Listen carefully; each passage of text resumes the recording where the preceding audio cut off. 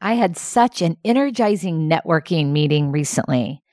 It shifted the way in which I will forever approach networking meetings and networking conversations. As I typically do, I started the conversation acknowledging his business and expressing curiosity about it. I trolled around on LinkedIn and was interested to learn more about how it came to be. So I led with that. And he said, well, we can talk about my business if that's what you want to talk about, but I'd rather take the time to get to know you a bit. He said, I'm way more interested in who I call a friend than who I call a client. What an uplifting mindset. He then went on to share his approach to connecting with other business leaders. He said that when we jump into the business talk, we miss out on opportunities to really understand the person. And instead, we hear about their identity at work and their identity in the business.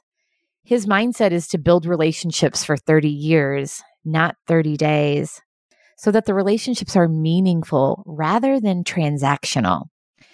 You know, in the spirit of closing the deal, managing efficiencies, and moving things forward, I often compromise that level of meaning in the relationship.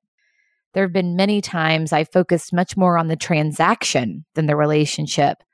But when I do take time to nurture the relationship, when I reflect on situations in which I've done that, relationships in which I've really focused on nurturing them, I see the fruits of that so clearly.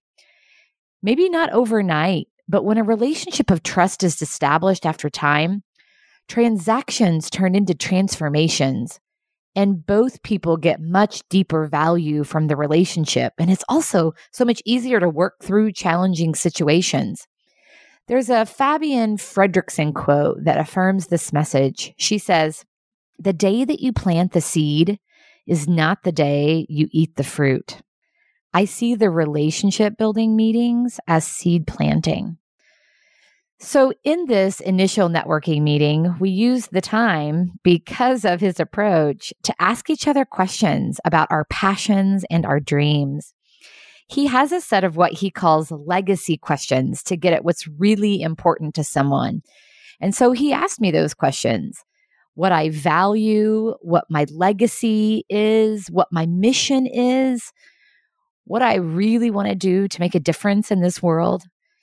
And so, of course, there was a lot of tears and a lot of laughter. We walked away knowing very little about our businesses, but a lot about what's really important to us as people, how we both want to impact the world.